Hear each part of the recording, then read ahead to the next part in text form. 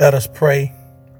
Gracious, everlasting, eternal God, I bow my head now, praying over your people, praying over these teachers and these law enforcement personalities, praying, God, that you would keep them safe from hurt, harm, or danger. I pray, God, that you would encourage them, comfort them, guide them.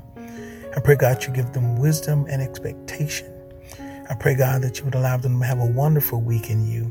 I pray, God, that you would remind them that they are necessary to the culture they live in. And I pray, God, you would give them the wisdom necessary to lead children properly and those that are on the street in terms of the law enforcement personnel, that you give them wisdom to operate in a manner that would make things better and not worse.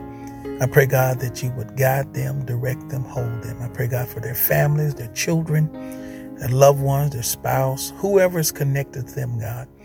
I pray, God, that you would give guidance and direction there, that they might know that they are not alone, that you are with them, strengthening them and encouraging them in their days. I pray, God, this week be a blessed week.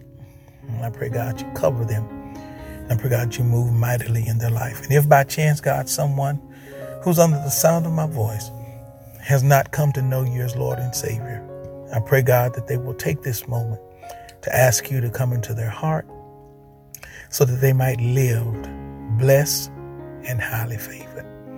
Thank you, Lord, for the privilege to be called your children. Keep them now this week. It is in the matchless, unchanging name of Jesus I pray.